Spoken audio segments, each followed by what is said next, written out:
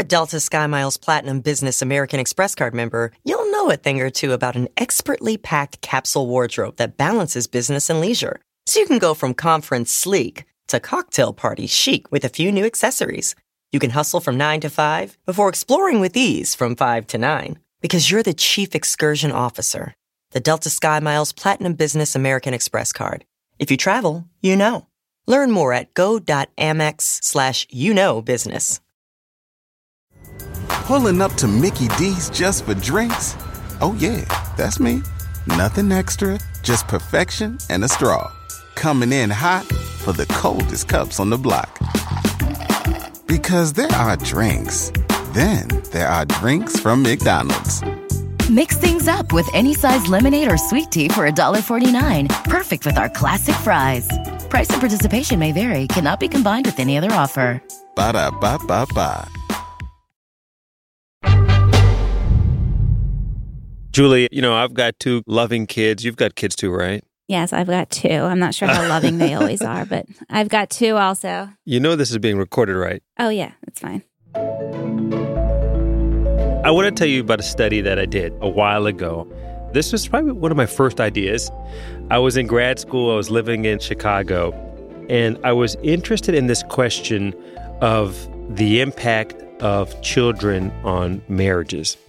And at that time, I thought, is there a way to find a natural experiment whereby some couples, by chance, are exposed to more kids and other couples are not?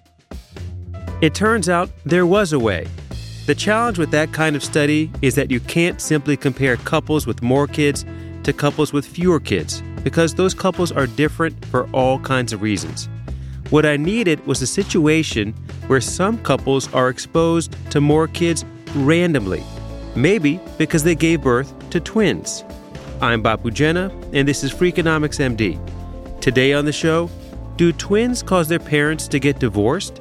And how might other unexpected events impact whether a couple stays together or not?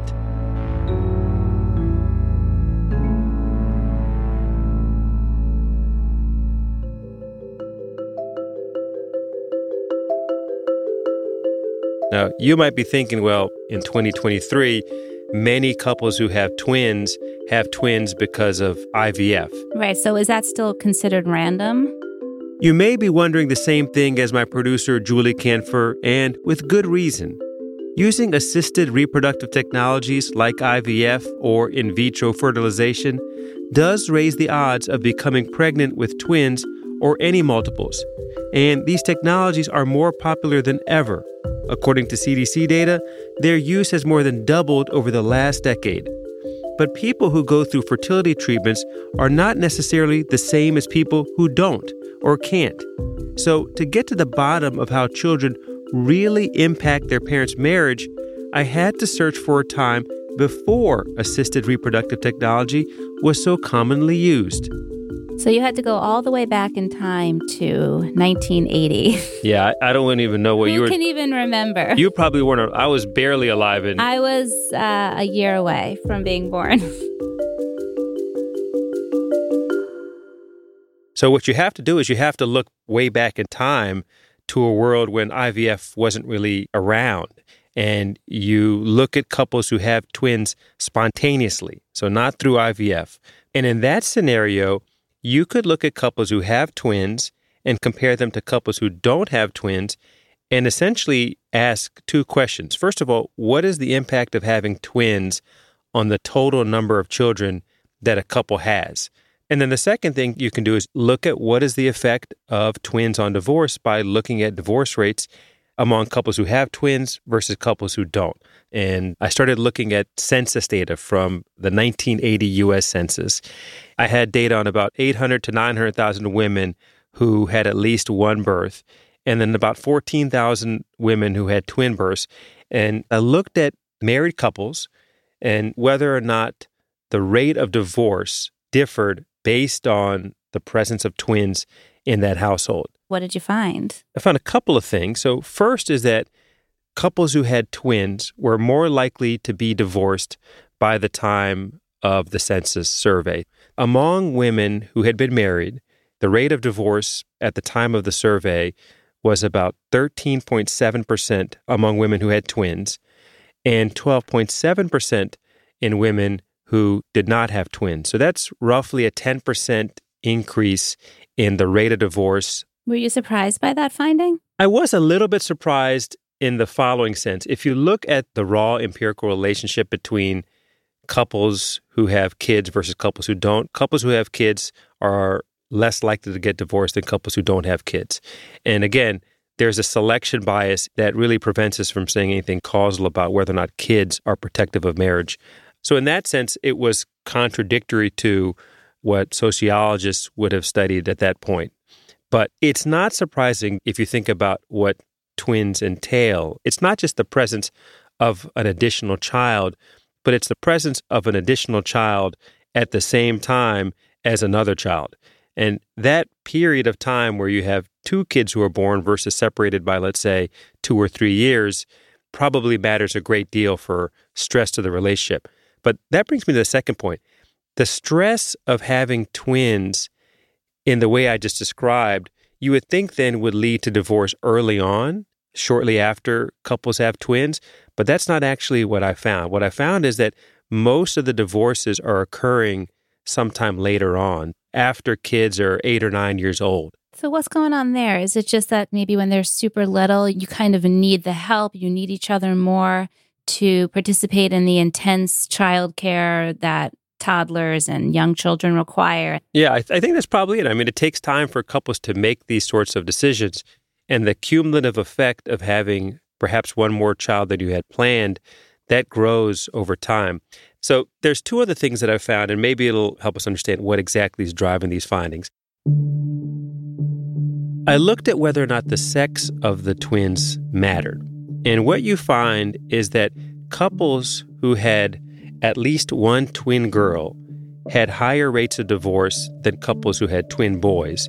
And in fact, couples who had twin girls had the highest rates of divorce compared to couples who had twin boys, and couples who had twin boys are pretty similar to couples who did not have twins. So there's something specific about having a twin girl or 2 twin girls that is particularly destabilizing to the marriage. And the second finding was that the effect of twins on divorce was larger in women who were less educated and had lower income.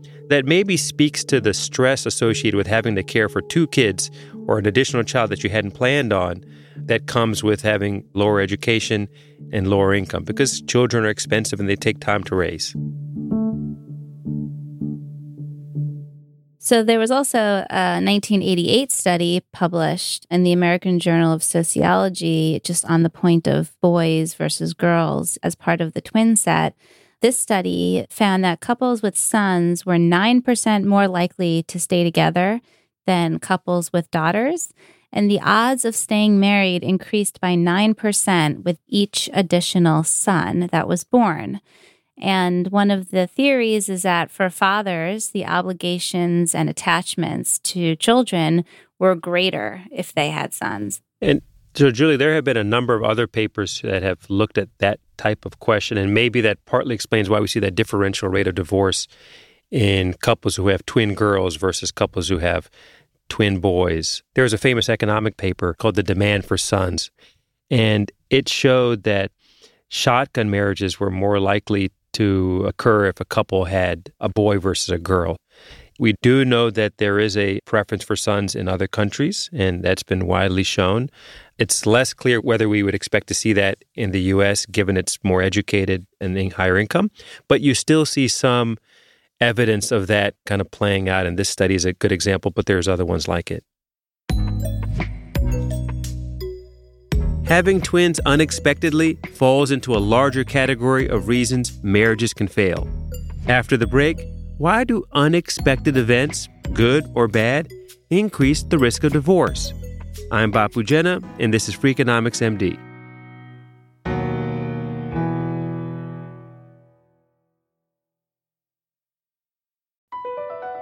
BP added more than $70 billion to the U.S. economy in 2022 by making investments from coast to coast. Investments like building charging hubs for fleets of electric buses in California and starting up new infrastructure in the Gulf of Mexico. It's and, not or. See what doing both means for energy nationwide at bp.com/investing in America. VR training platforms, like the one developed by Fundamental VR and Orbis International, are helping surgeons train over and over before operating on real patients. As you practice each skill, the muscle memory starts to develop. Learn more at meta.com/metaverseimpact.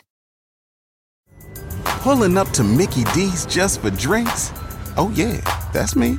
Nothing extra, just perfection and a straw. Coming in hot for the coldest cups on the block. Because there are drinks. Then there are drinks from McDonald's. Mix things up with any size lemonade or sweet tea for $1.49. Perfect with our classic fries. Price and participation may vary. Cannot be combined with any other offer. Ba-da-ba-ba-ba.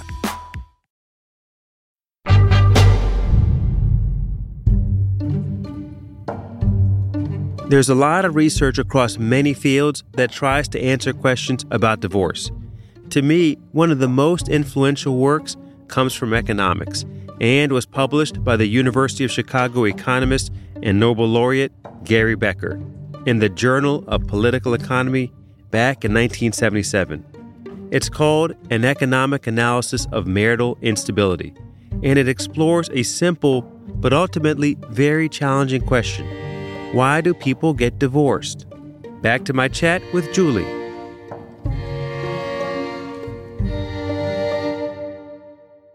The underlying idea in that paper was that divorce occurs because there are deviations from expectations that people have about what their lives will look like together. And that, I think, has a fundamental insight because for the twin study, twins are random, right? Couples don't expect to have twins.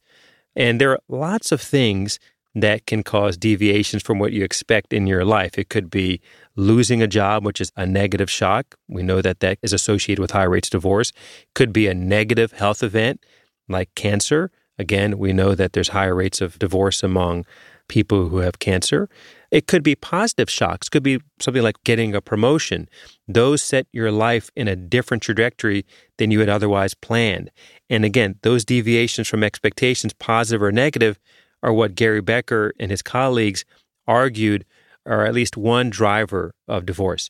And that does actually have relevance to health because there are negative health effects that we know are associated with divorce. But you could imagine other things that are sort of positive effects on your health that could also lead to divorce. Yeah, so what are some of those? All right, so I've got two ideas, and neither one of them are very well fleshed out, but imagine that you have a new medical technology that comes out, and that medical technology allows you to lose weight. Let's say it's like some form of weight reduction surgery. The arrival of that technology would change the dynamic of marriage. Again, two people decide to get married based on an expectation of a lot of factors that they think will gel over the course of their lifetimes. If someone loses a dramatic amount of weight because of a new surgical technique, that sort of deviation, in this case would be a positive health shock, could destabilize marriage. Same thing might be true for new cosmetic surgeries that sort of change people's perceptions of themselves and how they look. They change the dynamic of the marriage. So new medical technologies would have this sort of effect. Well, in 2022, the Annals of Surgery Open, there was a study published that found adults who are not married and get weight loss surgery are more than twice as likely to get married within 5 years, which is interesting. So people are getting this surgery and then compared to the general population, they become more likely to get married after having the surgery. But adults who are already married when they get weight loss surgery are more than twice as likely to get divorced. There's two findings, it seems like. So one is that adults who are not married, if they get weight loss surgery, are more likely to get married within 5 years. Yes. And the question is, did the weight loss surgery cause that to occur? Or are these individuals who are looking to get married and they think that losing weight will help them in that prospect, and so they decide to get weight loss surgery? Sort of different mechanism that's at play there. Similar thing could be true for the divorce channel. If you look at adults who are married and one spouse gets bariatric surgery and that couple then ends up being more likely to get divorced, did they get bariatric surgery knowing that the marriage was not going well and that they would probably want to go back out on the dating market at some point? Hard to know what drives what. That's why I think looking at instances where the surgery or medical technology is coming in really randomly is important, right? Yeah, how could you do that? You could look at the geographic diffusion of bariatric surgery. It's probably the case that some medical centers started adopting the surgery earlier rather than later, and you could focus on individuals who were overweight or who are at high predicted risk of seeking bariatric surgery and look before and after in those markets, what happens to rates of divorce in those couples, and presumably the effects that you'd see would be driven only by those couples in which one of the people decided to get bariatric surgery. But the key thing is you're looking for situations where people are exposed somewhat randomly to the option of getting bariatric surgery versus not. Well, we also discovered that there was one medical event that could have maybe a stabilizing effect. This paper published in NBER, National Bureau of Economic Research, in 2017 found when Medicaid was expanded, there were fewer, quote, medical divorces, which is when a couple splits up because of medical bills, basically. But when Medicaid was expanded, it reduced the incidences of those kinds of divorces. I remember seeing that paper. It's an interesting one. I think the basic idea is that if you have a couple who's married and one person has an adverse medical event that's going to be costly and it's going to rack up medical bills, they don't want that to deplete the assets of the other person to whom they're married.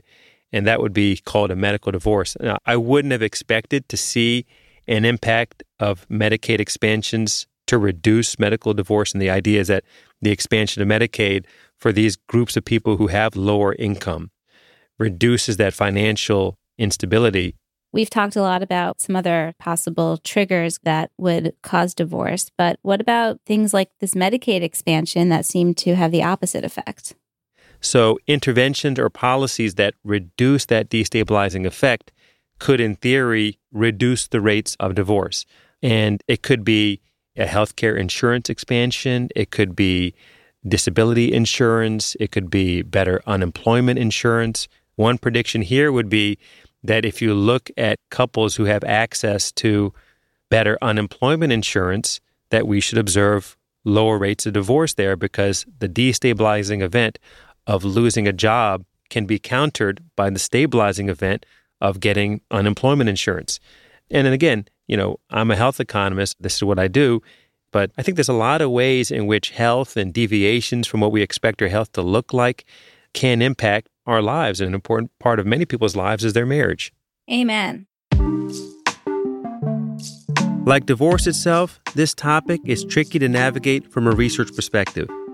I wanted to talk about my early research on twins because it uncovered interesting findings, not just about divorce, but about the ways that unexpected, random things can affect our lives and our health.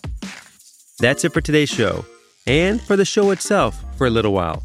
I've got some news to share. Freakonomics MD is going on hiatus while I get ready for my first book to be published this July. It's called Random Acts of Medicine, and it's co-authored with Dr. Chris Worsham, one of my longtime research partners. The book is very much in the spirit of this show, drawing on lessons from economics to help you better understand how doctors think, how medicine works, and how it could all be done better. I'm really proud of Random Acts of Medicine, and if you like this show, I think you'll love the book. Now, I have a small favor to ask. If you know you plan to buy the book, could you think about pre-ordering it? Pre-orders help booksellers and publishers gauge interest in a book, and your pre-order could make a big difference in helping others find their way to it when it comes out in July. So that's my request. Stay tuned and you'll hear more from me soon. Thanks to my producer, Julie Canfer, for joining me today. And thanks to you, of course, for listening and supporting Freakonomics MD. Freakonomics MD is part of the Freakonomics Radio Network, which also includes Freakonomics Radio, No Stupid Questions, and People I Mostly Admire. All our shows are produced by Stitcher and Renbud Radio. You can find us on Twitter at Dr. Bapu Pod. This episode was produced by Julie Canfer and mixed by Eleanor Osborne. Lyric Bowditch is our production associate. Our executive team is Neil Carruth, Gabriel Roth, and Stephen Dubner. Original music composed by Luis Guerra. If you like this show or any other show in the Freakonomics Radio Network, please recommend it to your family and friends. That's the best way to support the podcasts you love. As always, thanks for listening.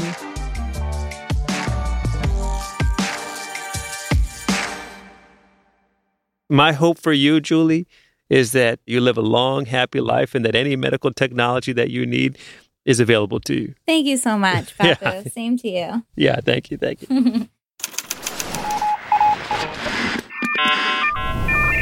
The Freakonomics Radio Network, the hidden side of everything. Stitcher.